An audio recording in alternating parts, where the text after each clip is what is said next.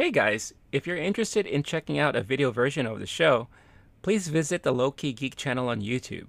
There you can not only catch the video version of the podcast, but you can also check out my other projects and short form video that I produce. You can find a link in the description. Otherwise, sit back, relax, and enjoy the show. All right, y'all, show of hands. Who's watched Spider-Man No Way Home? Well, if you're like me, you are also one of thousands and thousands of people who saw it over the weekend. That's why it has broke a whole bunch of records in the box office, and we'll talk about that in a little bit. Plus some anniversaries that make me feel extremely old. It's the Talking Talk Pod Showcast coming at you now.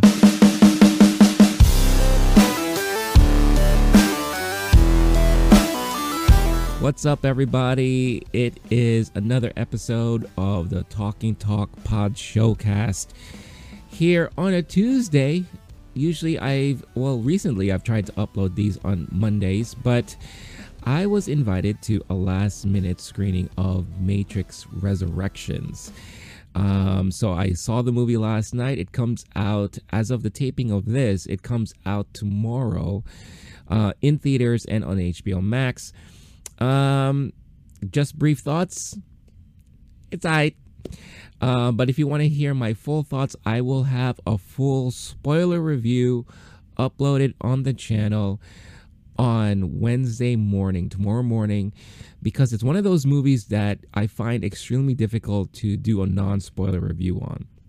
Yeah, I could talk about the acting and, the cinematography, the music, and, my feelings and all that stuff. But this is the kind of movie that you really want to talk about the nitty gritty of everything. And as I was formulating a semi-script in my mind of what a non-spoiler review would look like, I just couldn't do it. I really could not. And I found the same issue also when it came to Spider-Man No Way Home. It was kind of hard for me to put together a non-spoiler review. So I did my best, and I also did my what I'm trying to do these days is do more of an explanation video about the ending and any post-credit scenes and all that. But this week I will also upload kind of like a full spoiler talk about No Way Home. Because it's just one of those movies like The Matrix where it's best to talk about everything freely. And that's the only way that I could really show either my appreciation or my displeasure or displeasement, I don't know, you know what I mean, of what I watched of the movie. So stay tuned to the channel there. I will also try to upload those on podcast form. If you are new and you're just watching this for the first time, this is the Talking Talk Pod Showcast, your unofficial weekly pop culture podcast where I talk about movies, streaming, collectibles, video games, all that stuff, the top topics of the week, and I put my little spin on things. You could find these shows uploaded every week on the Low Key Geek channel on YouTube. And if you're an audio listener or you prefer to listen on audio format, you can also find it in podcast form on your podcast platform of choice, like iTunes, or it's Apple Podcasts or Spotify, just to name a few. So thank you for tuning in. And for those of you who are regulars, I always appreciate you guys tuning in and checking me out and checking the show out. So all that out of the way. Also, don't forget to subscribe if you haven't done so already, and you just want to show your appreciation for what you've watched and you kind of like what I talk about. The easiest way to do so is just to hit that subscribe button and also hit that like. Another huge way to show appreciation and support the channel is to check it out on podcast format. Like anytime someone plays or downloads an episode, it gets recognized. So be sure to do that if you don't mind so. And if it prompts you, leave a good rating. That always helps as well. But yeah, before I get into the Spider-Man talk and all that stuff like that, I'm pretty sure, unless you are doing your best to ignore everything news related, The situation out there right now is starting to heat up again. And if you're like me and you live on the East Coast, especially in the New York area, tons of stuff are starting to close up again.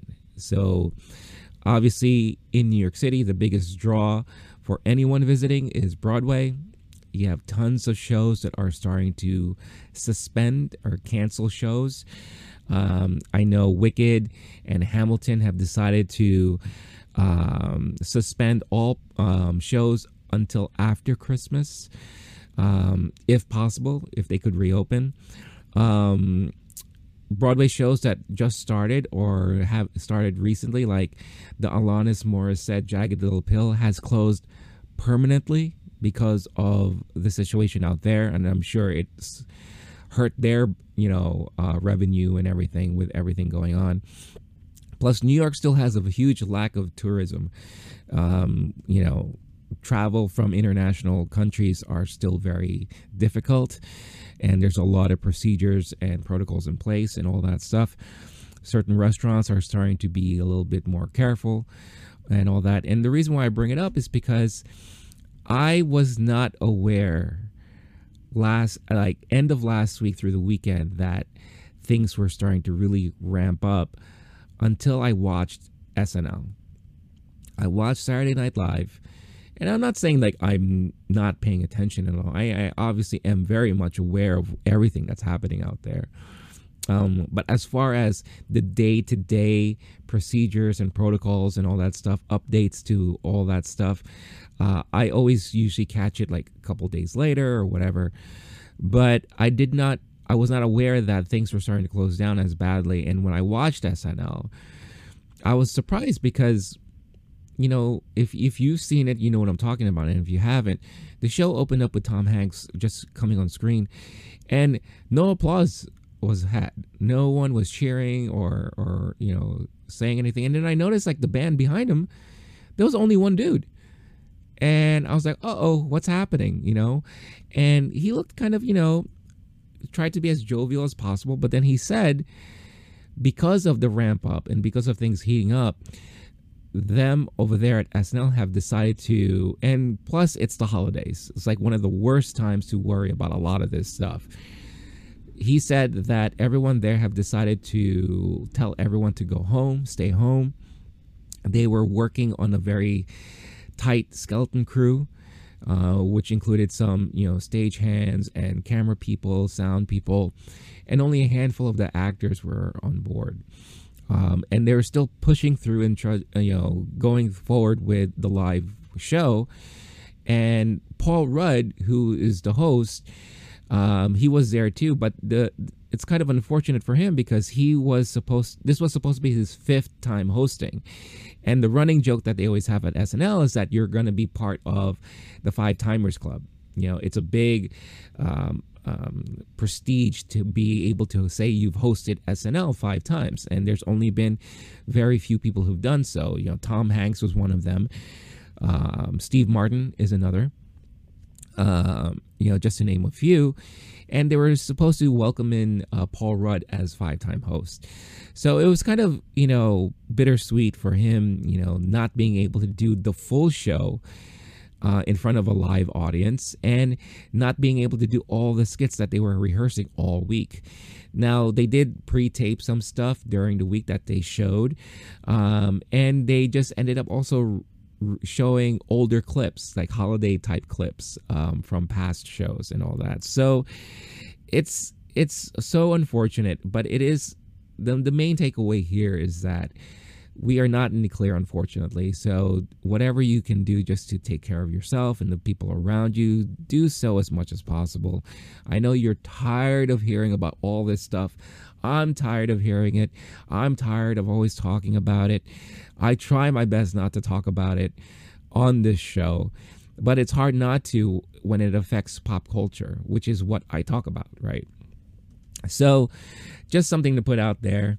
But it didn't look like it affected Spider-Man No Way Home's box office because a bunch of people, myself included, went out in full force to watch this movie because As I've mentioned numerous times in the past, this is the most hyped up movie of the year. It's been a while since we've seen any kind of movie talked about relentlessly on social media, news coverage, articles, videos. The controversy of all the leaks and spoiler talk and speculations galore of what's going to happen, who's going to show up, all that stuff. And it finally came to a head last week when the movie came out. And like I said, people came out in full force and it broke all kinds of records everywhere. And, for a movie that's opened within this current situation, it opened up worldwide to $600.8 million. I mean, that is phenomenal for a pandemic release. Now, just imagine if we weren't in this situation. Let's say this was 2019. These numbers would probably be more staggering because, there's still a lot of parts of the world that are in lockdown. Not all cinemas are always open. Some are half capacity. But here domestically, it opened up to 260 million. Now, I am pretty sure of it. I'm pretty sure that if this was pre-pandemic times, this would have broken the 300 million mark. Easy. I really do think so. But yeah, like I said, huge box office numbers, but it broke a bunch of records and everything. And I figured let's talk about that now. I'm reading this article off of The Hollywood Reporter here. And the first record to mention is that it's the third biggest worldwide opening of all time. All right. Only films to open higher were Avengers Endgame at 1.2 billion and Avengers Infinity War at 640.5 million. No Way Home supplanted The Fate of the Furious, which pulled in 541.9 million to take the number 3 spot. Now, this excludes China because I believe No Way Home hasn't opened in China yet. I think there's some issues there. Oh no, I'm sorry, I'm reading this wrong. My bad. Now, if you were to exclude China, No Way Home ranks as the number 2 opening of all time behind Endgame. I'm sorry. It's the one that's suffering, the movie that's not being able to open up in China, I think is, I'm thinking way back about Shang-Chi and all that stuff like that. But next thing to note here is the biggest worldwide opening of all time for Sony's Columbia Pictures. Spider-Man 3 in 2007 was the previous biggest at 381.7 million. Now think about that for a minute. The Sam Raimi Spider-Man series was a huge hit, right? Number 2 still arguably being one of the better comic book movies of all time. So the anticipation and hype going into the third movie was huge. So at this time in 2007, 381.7 million is nothing to sneeze at, right? But, No Way Home pulling in domestically 260 and worldwide 600.8. I mean, that's amazing in itself, right? Now, it's also the second biggest domestic debut of all time. Avengers Endgame leads the list of top openings with 357 million. No Way Home edged out Infinity War, again 257.6 million, to place second.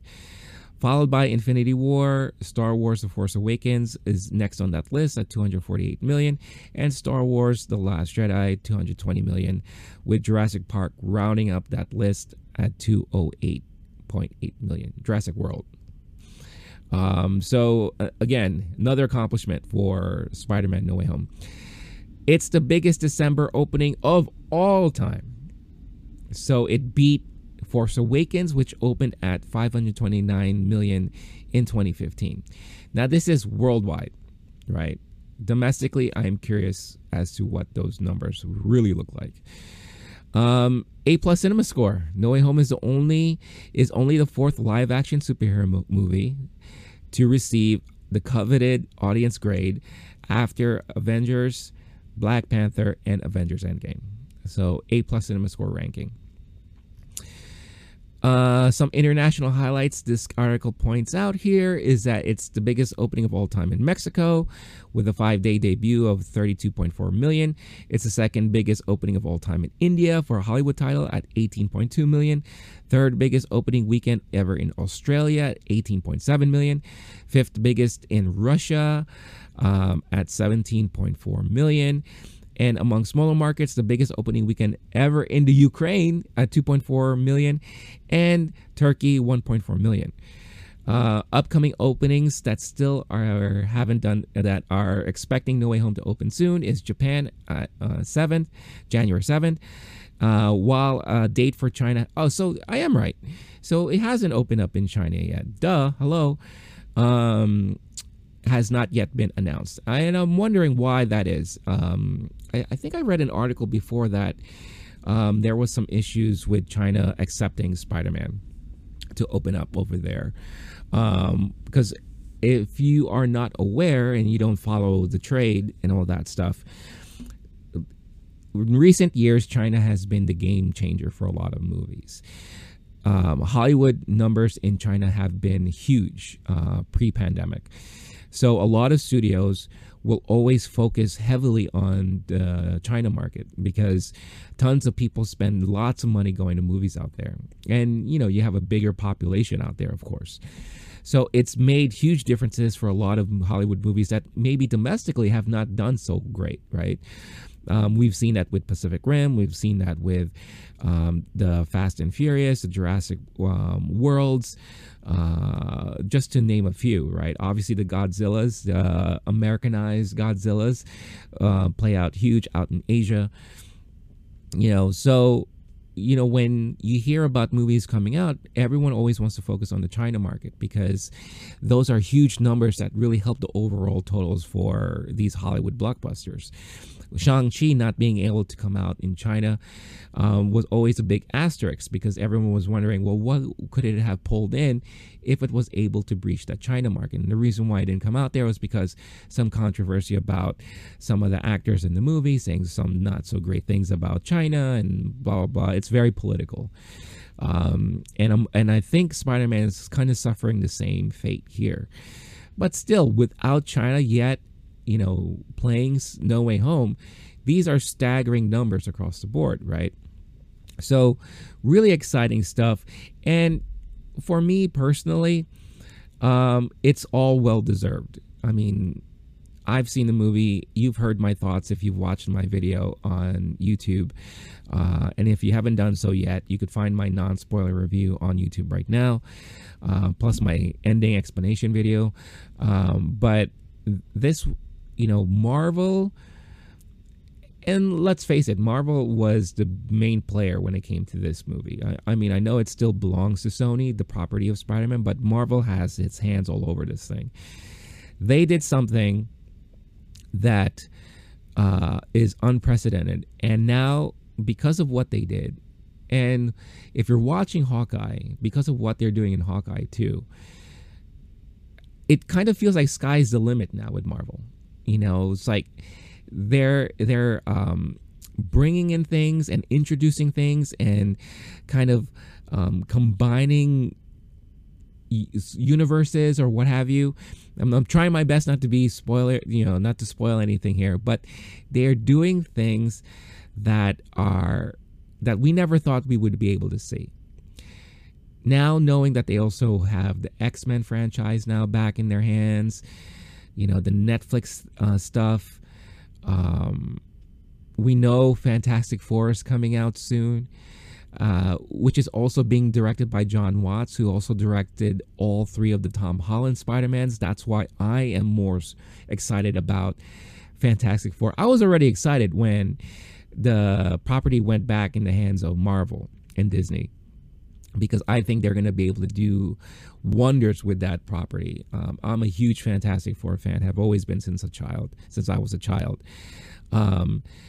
And now seeing what John Watts was able to do with the Holland Spider-Mans, I am so excited to see what he's going to do with Fantastic Four. So everything here is very well deserved. And again, if you were one of the many who've seen the movie, you would understand why. Now, I also know there are a lot of people who have yet to watch this movie. Showings have been sold out all through the weekend, and people are going to be trickling into watching this movie for this week, especially now that Christmas is right this weekend. So this could be a family outing for a lot of people. Spilling into next week and for a couple more weeks to come, because outside of The Matrix, there are no other big movies coming out. So Spider-Man's going to be in the top 5 for a while, at least for the next month or so. And again, with the release coming out in Japan in January, and hopefully they could breach the China market. I know in Japan, Spider-Man is huge out there. Spider-Man is huge globally. That's the thing that I think a lot of people tend to forget here. And I keep reminding people, because people always think like, oh, what's the top superhero of all time worldwide, right? It's so easy to want to say like Superman or Batman, but it's really Spider-Man.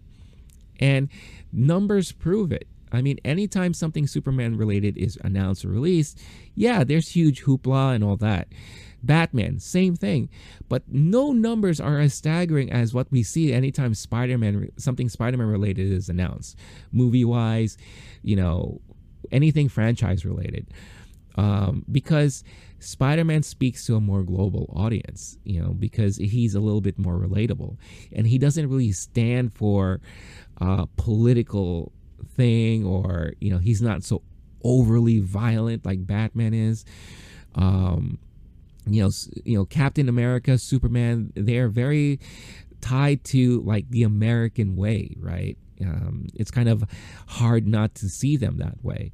So it's kind of hard to really explain that and have international territories and countries adapt to that type of mentality, or that philosophy or ways of thinking, or that visualization, right?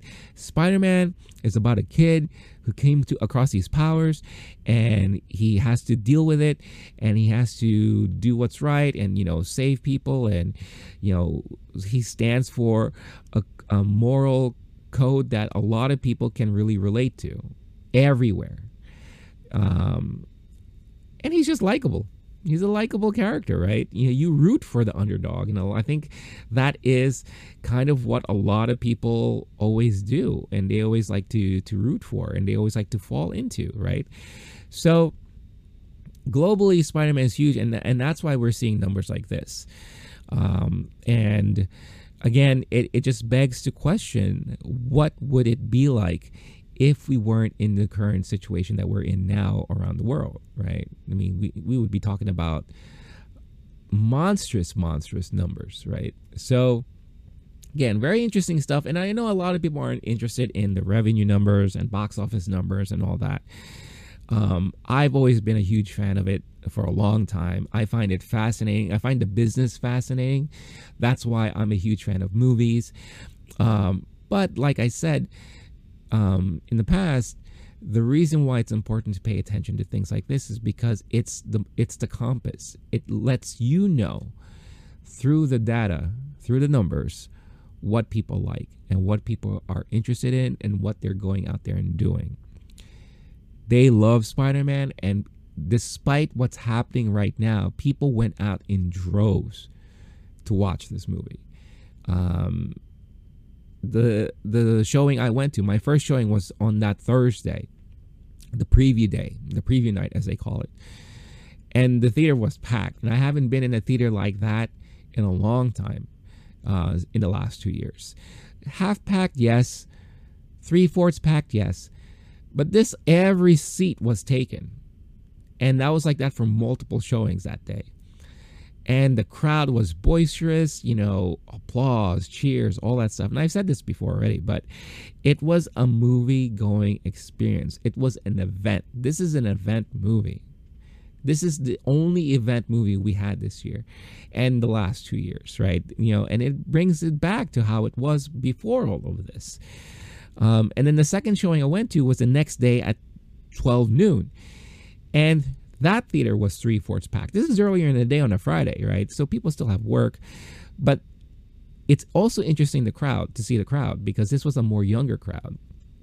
And when the movie ended and the credits, finished out and all that stuff like that, even the usher came in and made a joke and be like, don't worry, I'm not going to tell any of your teachers that you cut class just to watch this movie, because I think he also noticed that it's definitely a younger crowd, right? And the theater I watched it at is very close to a college nearby. So it was a lot of college students too, right? So, but yeah, the impact that Spider-Man has worldwide, we're seeing it, and I think it's great. I think it's really great. If you follow social media, you'll notice that there's a lot of hashtags floating around. If you haven't seen the movie yet and you're on social media, I feel sorry for you, because it's very hard to avoid spoilers at this point. And I talked about this recently too, where it's just avoiding spoilers for anything Marvel related or Disney related is a pain in the ass right now, because even you have Disney that is announcing things or promoting stuff that happened on a show the day after already. So they don't even give you a break or time to catch up. And like, if you're not watching it on that day, then you're screwed. If you're like big into social media and all that. I hear on TikTok, you could just be scrolling through your stories, or I don't know what they call them, your talks or your ticks. You could be scrolling, and then all of a sudden a video will pop up with someone recording one of the scenes from No Way Home, or reacting to something, or just, blatantly screaming it out. So it's very hard to ignore right now. And hopefully, if you are lucky enough to avoid all that stuff and you get to watch it fresh, then that's amazing. That's one of the things that I wish I was able to say I could do. I wish I was able to say that I went into No Way Home watching only one trailer and not knowing about any of the leaks, any of the spoilers, and not listening or reading any of the speculations. It's kind of hard to do that with what I do on this channel, but some of the major spoilers that were leaked out, I did my best to avoid once I found out that happened. And then unfortunately it hit me out of the blue through a channel that normally doesn't do that stuff, but one of them slipped, and even he caught himself and he felt really bad about it, but it put that in my mind. Now, I'm not saying that it ruined my experience for the movie. It's different when you hear about it or you read about it and then you watch it. Huge difference, because the feeling is still there. Plus, I think it really helped that the crowd I was watching the movie with were all like us. They were all into the movie and they were all super excited. So we all reacted the same way, and that made it even better. And that's why I say watching movies in theaters should be looked at as a communal experience, because that crowd reaction, you are all sharing the same type of reaction. And someone recently wrote an article about how they are really pissed off about people clapping and cheering at showings of Spider-Man No Way Home and all that, and it just sounds to me like that dude is just not happy. He needs some more joy in his life, and maybe I'll talk about that separately in another video. But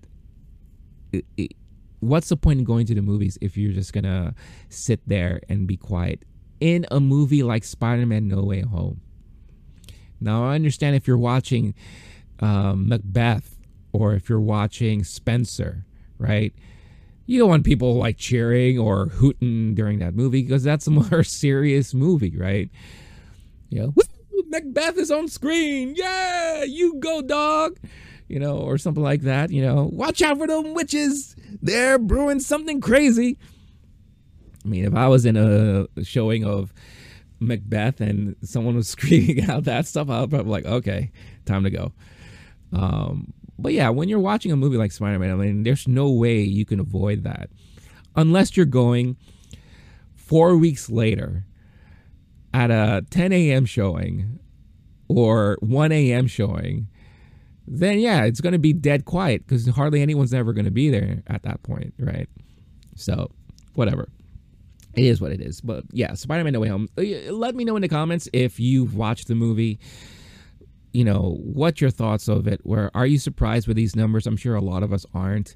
Maybe some of us are.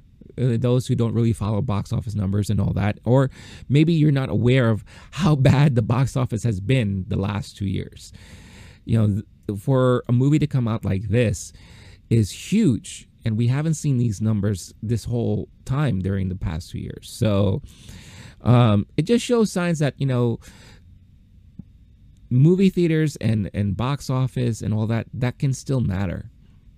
And as a movie fan like I am, that means something to me, and it makes me feel happy because I don't ever want to lose that movie going experience. I never want to lose that. Yeah, we've learned in the last 2 years how comfortable it can be watching movies at home and watching things on streaming platforms. Not having to worry about going out there, not having to worry about spending so much money on a movie ticket or concessions, right? I get that. Trust me, I really get that. But there's just something about that experience in the theater that I was introduced to at a very young age that I kept with me this whole time. And I never want to lose that experience and that ability to experience that. And I know a lot of people are very different.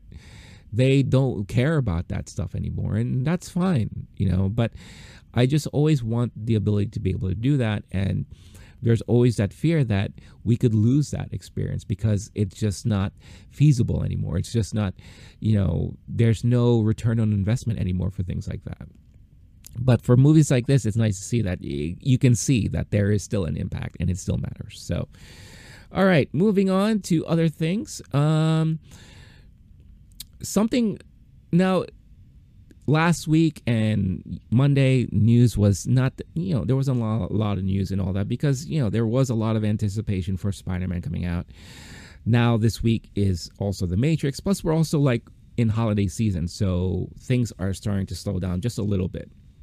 So not a lot of news, but I was extremely excited to hear about a piece of news that was released by Ubisoft. How do you guys pronounce it? Is it Ubisoft or Ubisoft? I always pronounce it as Ubisoft because I know they're kind of a French company, right? But anyway, those guys announced that they are making a remake to Splinter Cell. So a Splinter Cell remake is on the way, and they're looking for like developers and people to help out and join the team. I've been dying for Sam Fisher to come back in his own title for a long while now. Now, I wasn't thinking about a remake. I was thinking of a continuation to the story that we've all already been knee deep in with the multiple of titles that have been released. The reason why I love Splinter Cell so much is because it combines two things that I love when I'm gaming: action and stealth. And gadgets. I think all of us who are into action movies and into playing games, we all love the ability to kind of play out that role of a spy, right? Spies are huge. And Splinter Cell allowed you to really do that. It allowed you to really infiltrate areas, use all these gadgets like cameras that poke through under doors, to look around, to really set up traps, utilize your night vision in a great way. It kind of revolutionized the spy genre in gaming. Now, of course, you had Metal Gear that came out before that. But I think Splinter Cell took it to that next level, especially when it comes to multiplayer. The fact that you had the ability to be spies versus mercs. And a lot of people would argue that the spies had a huge advantage. I think those are just people that are crying because they're not good at playing the game. But anyway, or maybe I'm biased because I love spies, right? And I always loved playing the spy. But the ability to actually play modes like that with your friends or people online was so exciting and very different, right? And I really, really love this series. And I've been wondering, when are they going to bring it back? Because it's been a long time since we've gotten one. I think, and I'm going to look this up right now.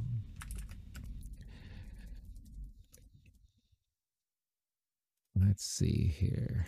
And I'm looking for a standalone game. I'm not looking at where he kind of, joined some Fortnite bullshit or whatever, right? Here, let's look at. So the last game that we got was back in 2013. That's Blacklist. Splinter Cell Blacklist. That's a long freaking time for a franchise to be dormant. But it's had 7 titles under its belt. It was first, introduced in 2002.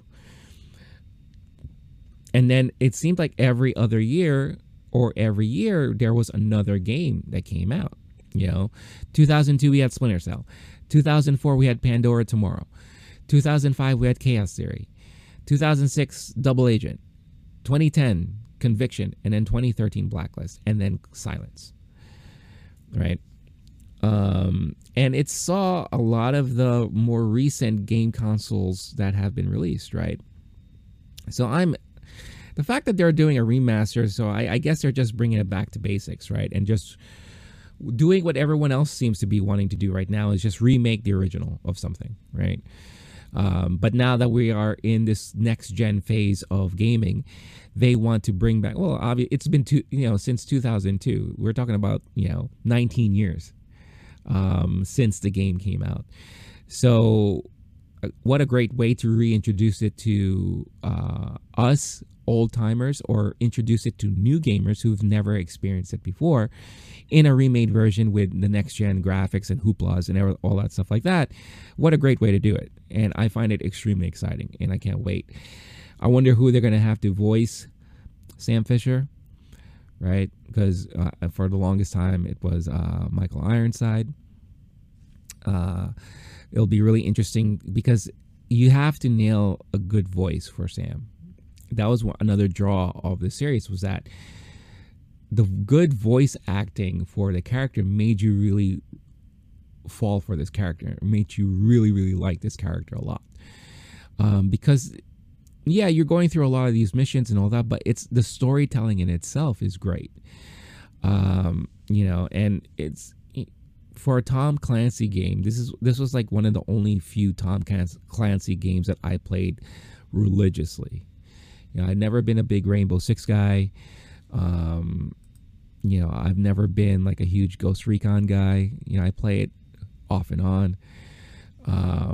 But yeah, I honestly cannot wait. Kind of makes me want to go back and play some of the ones that I haven't played in a while. And I did that also, I think, recently, as recent as last year, I believe. My memory, it's funny how your memory can go after 1 year. But last year, when I was on Twitch a lot, I think I did play an older Splinter Cell game, and I was loving every minute of it. So what are your memories of Splinter Cell? Let me know. Are you looking forward to this remake? What is something that you are looking forward to that you want them to include or make sure they don't forget in this remade version of Splinter Cell? Let me know in the comments. Let's talk about it, because I'm excited. There's no provided expectation as far as release date is concerned. So we could be waiting for this for a good couple of years or more. I just can't wait. I want this.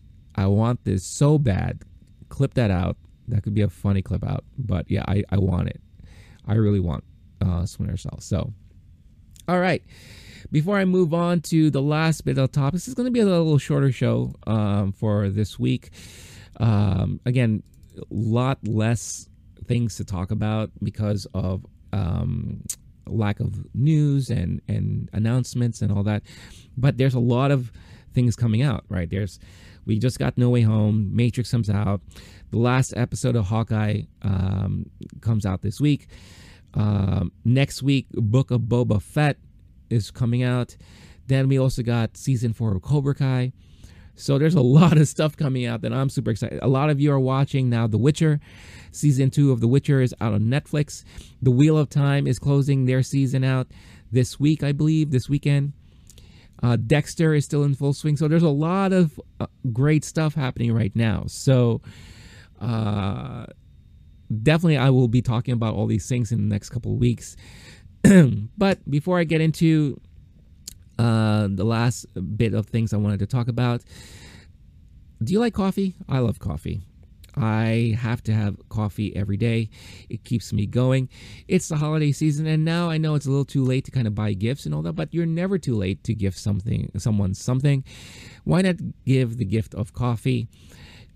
Clean coffee with Bulletproof Coffee. The reason why they're called Clean Coffee, or I call them Clean Coffee, is because they go through a very in-depth process of making sure that their beans that they harvest are fully cleansed of all toxins and chemicals, and you really taste the difference like when you brew the coffee. One thing I always say about coffee is like I hate it when it's so acidic. You get that a lot with some Starbucks brands. You get that like Dunkin' Donuts or what have you. I never get that feeling when I drink Bulletproof Coffee. It's because of that the whole process. Plus, it's nice to know that all the beans are harvested and purchased from Rainforest Alliance certified farms. So these are farms that are fully sustainable. They protect the environment and they make sure that they are very careful with what they do. And it leads to a great brand of coffee, in my opinion. Bulletproof Coffee is a brand of coffee I've been drinking for a long time, and I want you guys to experience the same thing too. And by doing so, you are also going to be helping support the channel, but you also get a 10% discount with your first purchase by using the discount code LowKeyGeek, one word, all caps, by hitting the referral link in the description of this episode. Go ahead and buy yourself a starter pack. Test out their many styles of coffee. You could try out their butter coffee, their way to kind of enjoy coffee in a different way that can be added to your diet routine. I did that before, and it's a very unique experience. It's like a smooth buttered latte, and basically what you do, you brew the coffee and you put like a slice of butter in there, or you could get one of their specific butters that they sell, which has a lot more proteins and what have you, and it really tastes like a smooth buttered latte, which is very, very, and it's an interesting experience. I never thought I would think about drinking coffee with butter, but it's definitely a good thing to have and add to your diet because it helps cleanse yourself, and it's kind of like a shake. In essence, it's like you're drinking a protein shake, but with added caffeine to get you going through your day. So if you want to try out Bulletproof Coffee, make sure to visit the link in the description and use the discount code LowKeyGeek, and you'll get 10% off at checkout. Do so. Experience what I experienced, and also you are going to be helping support the channel by doing so. So thank you for that, and thank you for all of you guys with all of your continued support. So the last bit of things I like to talk about is this past week we had some kind of huge anniversaries. When it comes to movies and pop culture, especially for me personally, these anniversaries are really meaningful. One of which kind of opened my eyes out again to unique directing, different ways to tell a story, and one of the works of a very legendary director in Stanley Kubrick, and that is A Clockwork Orange. Clockwork Orange turned 50 years this past week. Can you believe that? 50-year anniversary for Clockwork Orange. It's not an easy watch if you're not into those things, right? But it's a very unique sci-fi fiction tale. I wouldn't call it post-apocalyptic, but it definitely has a lot of Big Brother vibes to it, kind of like 1984 or Brazil. It's very visually, there's a lot of stuff that you see visually that you will never forget once you watch the movie. It's based off of a very famous book as well. but it also introduced us to Malcolm McDowell. This was one of his first films that at least people like us here in the U.S. Was our first exposure to Malcolm McDowell. And basically, it's a band of hooligans. I'll read you the synopsis according to Google here. In England of the future, Alex, portrayed by Malcolm McDowell, and his droogs spend their nights getting high at the Korova Milk Bar before embarking on a little of the old ultra-violence, while jauntily warbling Singing in the Rain, after he's jailed for bludgeoning the cat lady to death. The cat lady, oh my God, if you see that scene, my God, talk about scenes you'll never forget. Alex submits to behavior modification techniques to earn his freedom. He's conditioned to abhor violence. Returned to the world defenseless, Alex becomes a victim of his prior victims. So it's a very interesting movie. I think it was one of those movies that I personally think was ahead of its time. And I don't think a lot of people really understood a lot of it. If you watch it now, it may seem a little dated at times, but the messaging is not. I feel like the messaging is very relevant to today. And I've been meaning to do a rewatch of it. It's been ages since I've seen it. That's why it's kind of not as fresh in my mind. But I am planning to do a rewatch of it soon. And I think I will do a video about it because it's a very interesting movie. And HBO Max just recently released a documentary about it too. It's called A Forbidden Orange, and it's a documentary about the making of this movie that I definitely want to check out as well. So, and what it means to me, again, it showed me a different type of storytelling that I was not exposed to growing up. There were several directors and several movies that have really opened my eyes to my love of movies. That's why I am what I am today, as far as a lover of movies and all that. Kubrick is definitely one of them, with movies like 2001, Clockwork Orange, unique ways of storytelling mixed in with impactful visuals, sound, and music. And this definitely was something that really hit me when I finally saw this movie. Another director like that is Tarantino.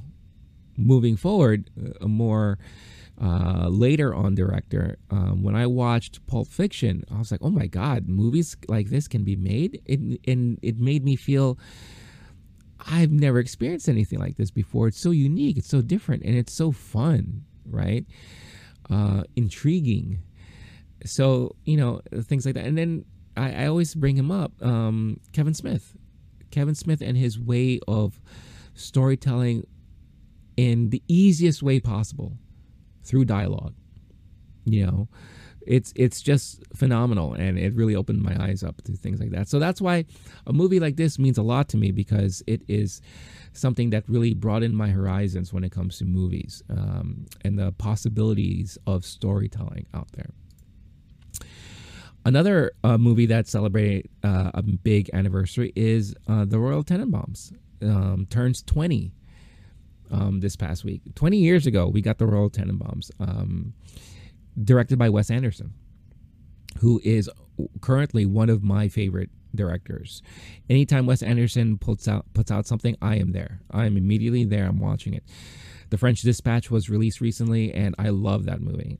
I have not yet been able to do a review video about it because timing, and plus it's kind of a hard type of movie to kind of review in a 5-minute span. I feel like you're gonna have to talk about it, and include it with a lot of movies of its similar type of genre. Right? It's really a indie film in its pure form. But Wes Anderson, I was first exposed to Wes Anderson when I watched Rushmore in the theaters. I didn't know what I was going into, but I saw that Bill Murray was attached to it, and it looked very quirky, right? And I was very interested at those type of movies at the time. So I went to watch it, and I fell in love with it immediately. And I was like, who is this director, right?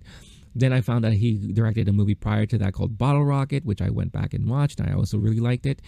But Royal Tenenbaums was the next film that came out after Rushmore that really solidified it for me that Wes Anderson is a director that I really like and enjoy a lot. The cast that he was able to put together, the ensemble of the cast, the cinematography, the use of music, the editing, everything that you are familiar with when it comes to Wes Anderson films, Royal Tenenbaums was the benchmark of that. And you see those benchmarks in all of his movies moving forward. The colors, right?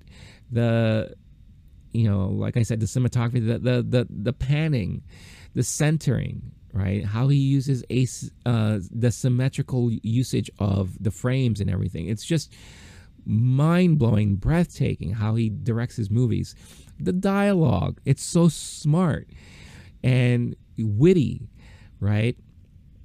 The performances alone in the Royal Tenenbaums, Gene Hackman, which I think this was one of his last movies he'd starred in, was just brilliant across the board. I mean, one of his best movies in his later years, right? Danny Glover, Angelica Houston, Ben Stiller. You got the Wilson brothers, right? You got Gwyneth Paltrow. I mean, there was just so many great actors and actresses in this movie.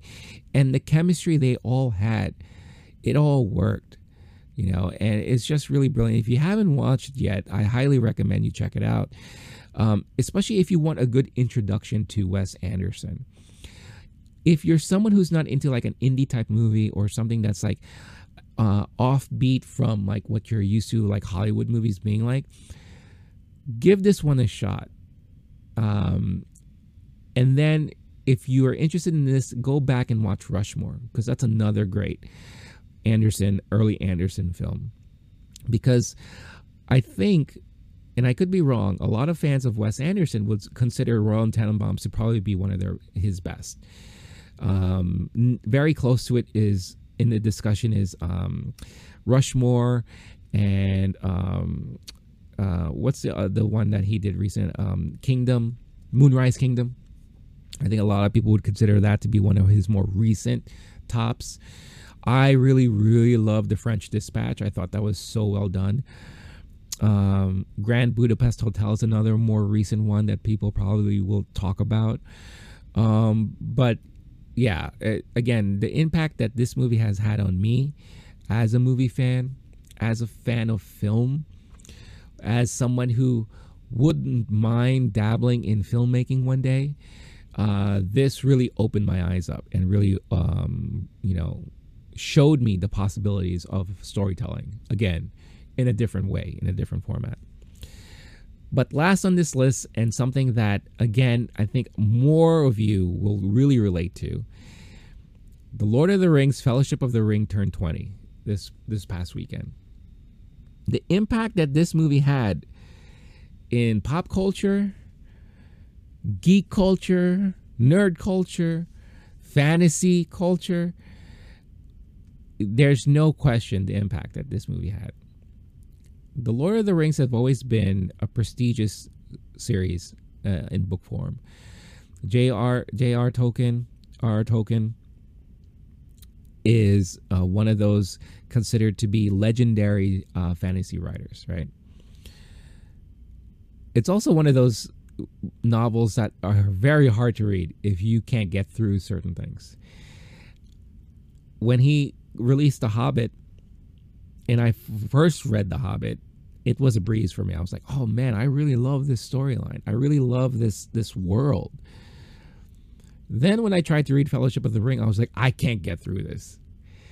The usage of words and languages and just how he paces things, it was hard for me to get through. And unfortunately, it stopped me from going forward, because I read maybe 1/3 of The Two Towers and I just stopped. I can't. I really couldn't do it. I'm not a huge reader. I do love reading, but there are certain books I can't read, and unfortunately was one of them. Now, the only way to experience those stories, if not in book form, was film. However, and I just want to look something up really quick, because for the longest time, the only way that you were able to experience Lord of the Rings in film form was in an animated form. And that was the Lord of the Rings animated film by Ralph Bakshi, which came out, what I was looking up is the year it came out. It came out in 1978, the year I was born. I remember I first tried to watch it at the age of 4, because that's when I was really starting to watch movies. I watched my infamous story about my younger years from 4 to 6 is that I watched Gremlins in 84 in the movie theater 8 times. I love telling that story because it's crazy. I mean, who watches movies that many times in the theater, right? But in 84, that was the movie that I really couldn't get over. I love that movie. And I put my mom through hell because of that. I put my babysitter through hell because of that. I want to see it again. I want to see it again. But at the age of 4, because at 4, I was watching a lot of animated stuff. And I tried watching The Lord of the Rings. And the animation style for me at that age was just so bizarre to me. It was kind of almost like photorealistic, but not quite. A very, very hard dialogue to understand at that young of an age for me. So fast forward, in my early teens, I tried to watch it again. I think I was 12 or 13 at the time. And again, my taste in movies and, consuming that stuff was growing. So I wanted to give it another shot. And I watched all the way through. And I was so confused because for any of you who've watched it, the ending of the movie felt unfinished. I was like, what happened? It's like he gave up. And they just gave up on animating the movie. And I was like, what's happening here? So I was just like, I don't get this Lord of the Rings crap. I just couldn't. I was just like, what? And at that time, I loved Bakshi. There are a lot of films that Ralph Bakshi did that I loved. Let's name a few, shall we? Wizards. I love that movie. Fritz the Cat, which of course I didn't watch at a young age, but I watched it later on and I thought it was just very, very unique for its time. American Pop. Another great animated film, came out in 1981. The one that will always stick in my mind for the longest time is Fire and Ice. If you haven't watched Fire and Ice and you are a big fantasy fan and animation fan, this is a phenomenal movie to watch. It came out in 1983. I remember I rented it from my local video store because the cover reminded me of like cover you see on Heavy Metal magazine, right? And I think it was Frazetta who did that cover. I could be wrong. But anyway, here, I'm going to show you what I'm looking at here.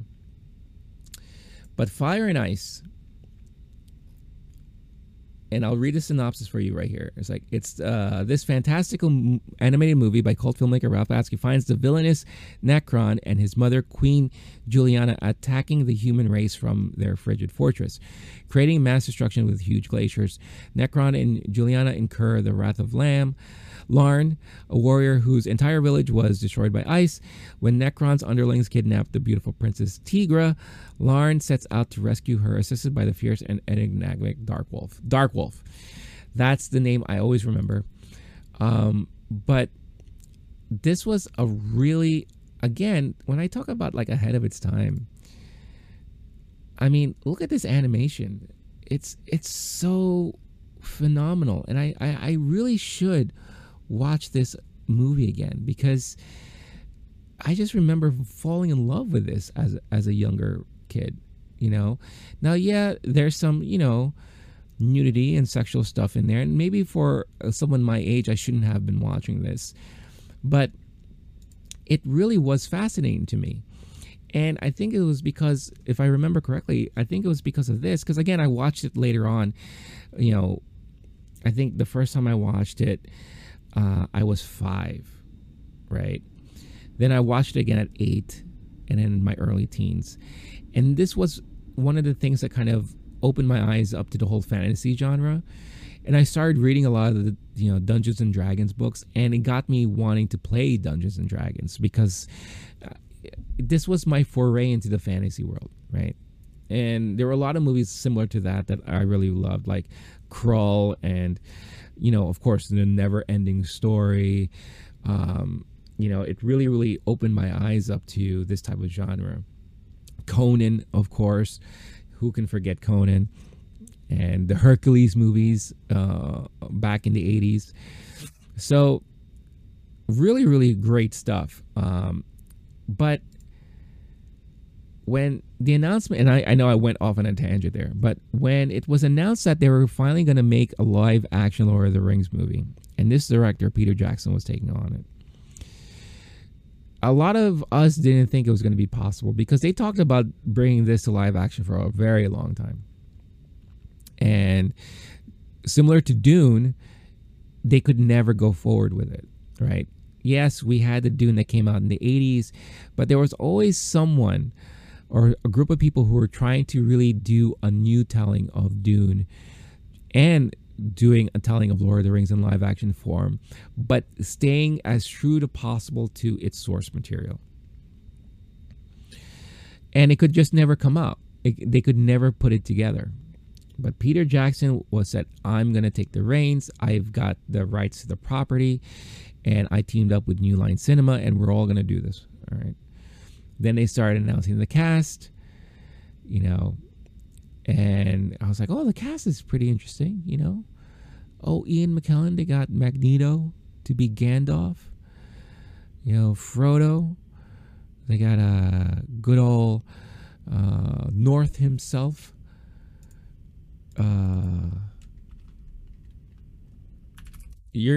I hate when I get brain farts.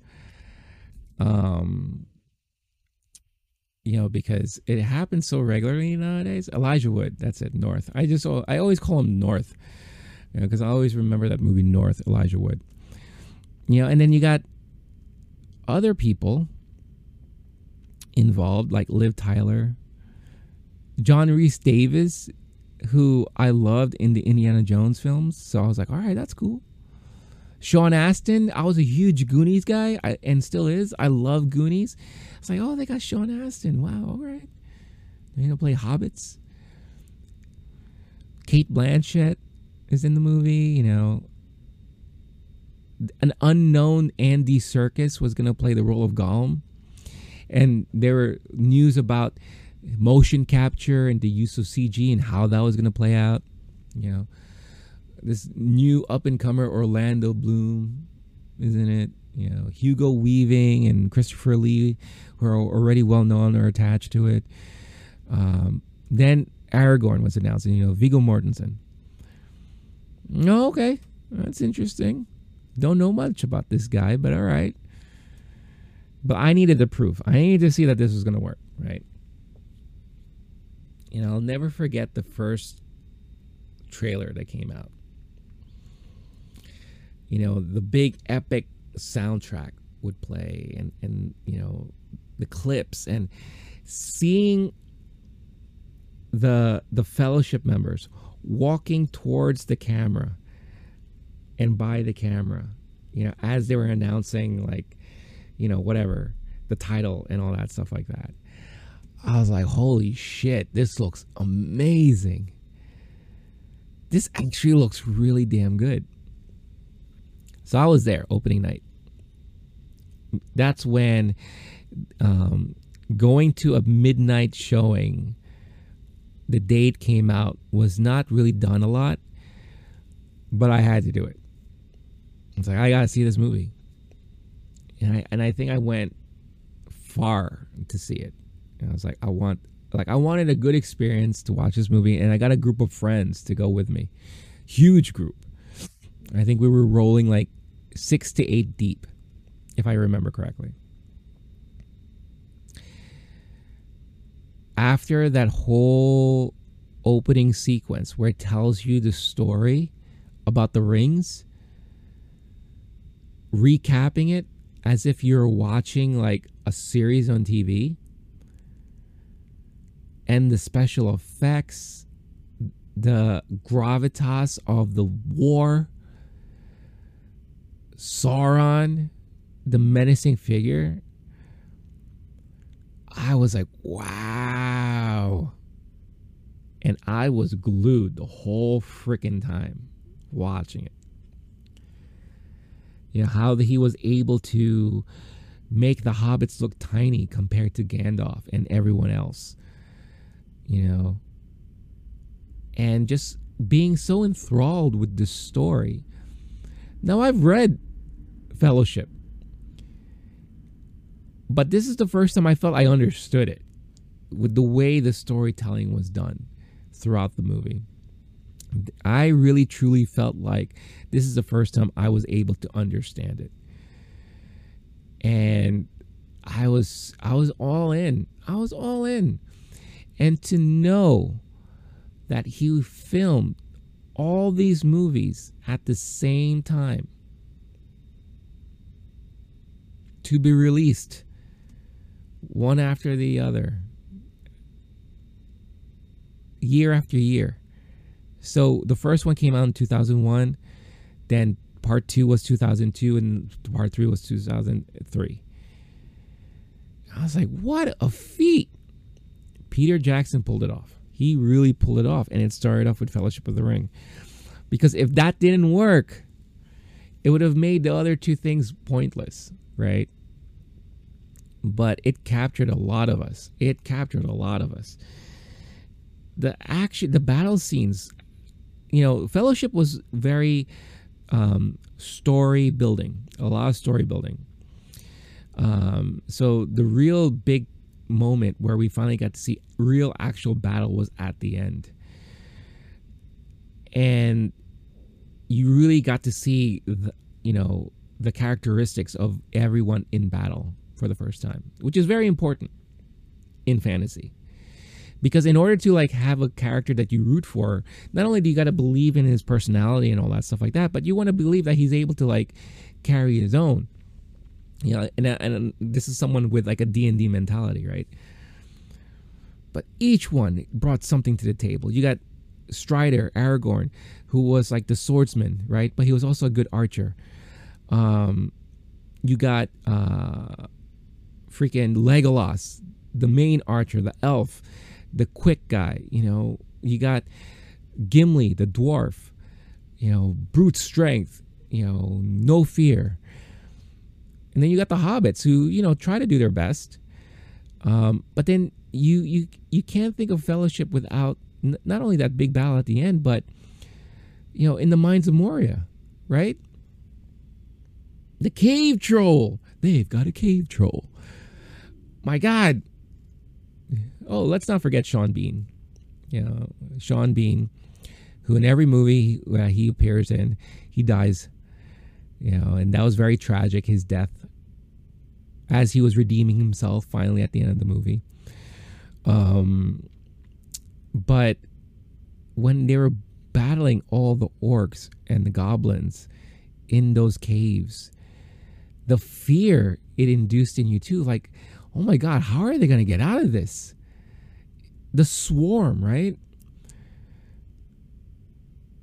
The battle at Weathertop with the Ringwraiths, how he was able to get you frightened and afraid of these things. Like, you didn't want it to have anything to do with them, and you wanted the main characters to be able to stay clear away from them, right? The way they glided on screen, you know. I mean, it was just a well done movie, and to really put the fantasy genre in the mainstream like that is a huge, huge feat. And Peter Jackson solidified himself in history as the one person who was able to take something that was deemed impossible at the time and made it possible and made it work. And it's very rewatchable, in my opinion. I can go back to those movies and rewatch them. I love rewatching the uncut versions, the director's cut, the extended versions. You know, I did when Return of the King came out. I did a movie marathon with some friends where we watched the extended version of Fellowship, the extended version of The Two Towers, and it led into the midnight release of Return of the King. I did that. We survived. What was it? We were talking about like 8 hours, almost straight, with like 30-minute breaks in between movies. That's how much in love I was with this series and how much I was in love with these movies. And of course, yeah, I bought the paraphernalia. I bought, toys and shirts and what have you. A lot of us did. But it made a difference when it came to epic storytelling, epic fantasy-driven movies in Hollywood. And it brought it to the forefront. It also introduced a lot of technological advances in movie making. The whole Gollum thing and the motion capture and bringing Andy Serkis to the forefront and the pioneer behind all this stuff. Now, movie studios and everyone has taken that form of technology and used it on their own. For a while, Andy Serkis was the motion capture guy in Hollywood.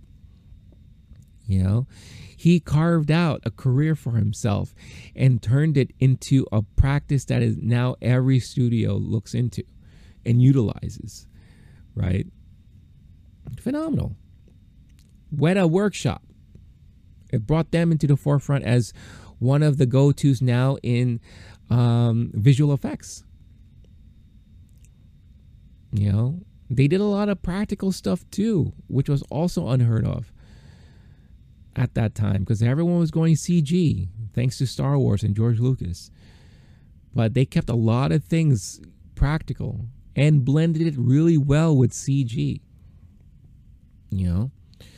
Just a lot. And I could go on for an hour talking about this stuff, but if you've watched the movies, you know what I'm talking about. You've experienced it. You feel like what I feel. And it's kind of amazing to think that it's turned 20 this past weekend. So it's definitely a movie worth rewatching, if you have the chance to. If you have kids, maybe something to introduce them to if they haven't seen it yet. I wouldn't be surprised if they fall for it and they love this movie and this series of movies because it's definitely worth a watch and it's a lot of fun. And if someone doesn't want to become a role player after watching this, then it's fine if you don't want to, but it's very easy for someone to want to fall into this love of genre and want to experience it more, and it could lead to potential D&D players in the future, right, if they haven't seen it yet. So that's it. That's my recap of all the movie anniversaries from this past week. And that's the show. I ended up becoming a more regular show than I expected. But again, you get me talking. That's just what happens, right? But thank you once again for tuning in and joining in on this episode of the Talking Talk Pod Showcast. Again, you could catch episodes of this show uploaded on YouTube every week on Mondays. I'm keeping to Monday nights for now because it just works really well with the schedule. But in the new year, we'll see what happens there. But you can also find it on podcast format if you prefer audio. Again, audio listeners, I thank you for listening as well. But you can find it in the Low-Key Geek podcast channel. You could find the Talking Talk Pod Showcast episodes there. And you could find it on platforms like Apple Podcasts and Spotify and things like that. Don't forget, if you have not done so yet, hit that subscribe button. Help support the channel. Don't forget to like the video. Leave a good rating on audio format and, download the episodes every week. Depending on when you're listening or watching this, maybe you're just starting your week off, or maybe, you're winding down in your week. make sure, as always, to give yourself time to wind down. Give some time back to yourself. Read a book, watch a favorite movie, play your favorite video game, call a friend, text somebody, make sure to always utilize your moments to wind down, and also make sure those that you care about are doing well, because there's nothing more important than mental health, and it's a huge issue right now, especially with the last 2 years that we've been going through. So always be mindful of your own mental health and the mental health of your loved ones, and be there for them, because they will always be there for you. I hope all of you have a wonderful and merriest of Christmases. Enjoy the holiday weekend. I hope you enjoy it with loved ones and family, friends, whatever. Enjoy the holiday, and hope you get everything that you want, but make sure to just spread the love by, spending time with people, And as always, stay cool, stay classy, stay safe, and I will catch all of you guys next time. Peace.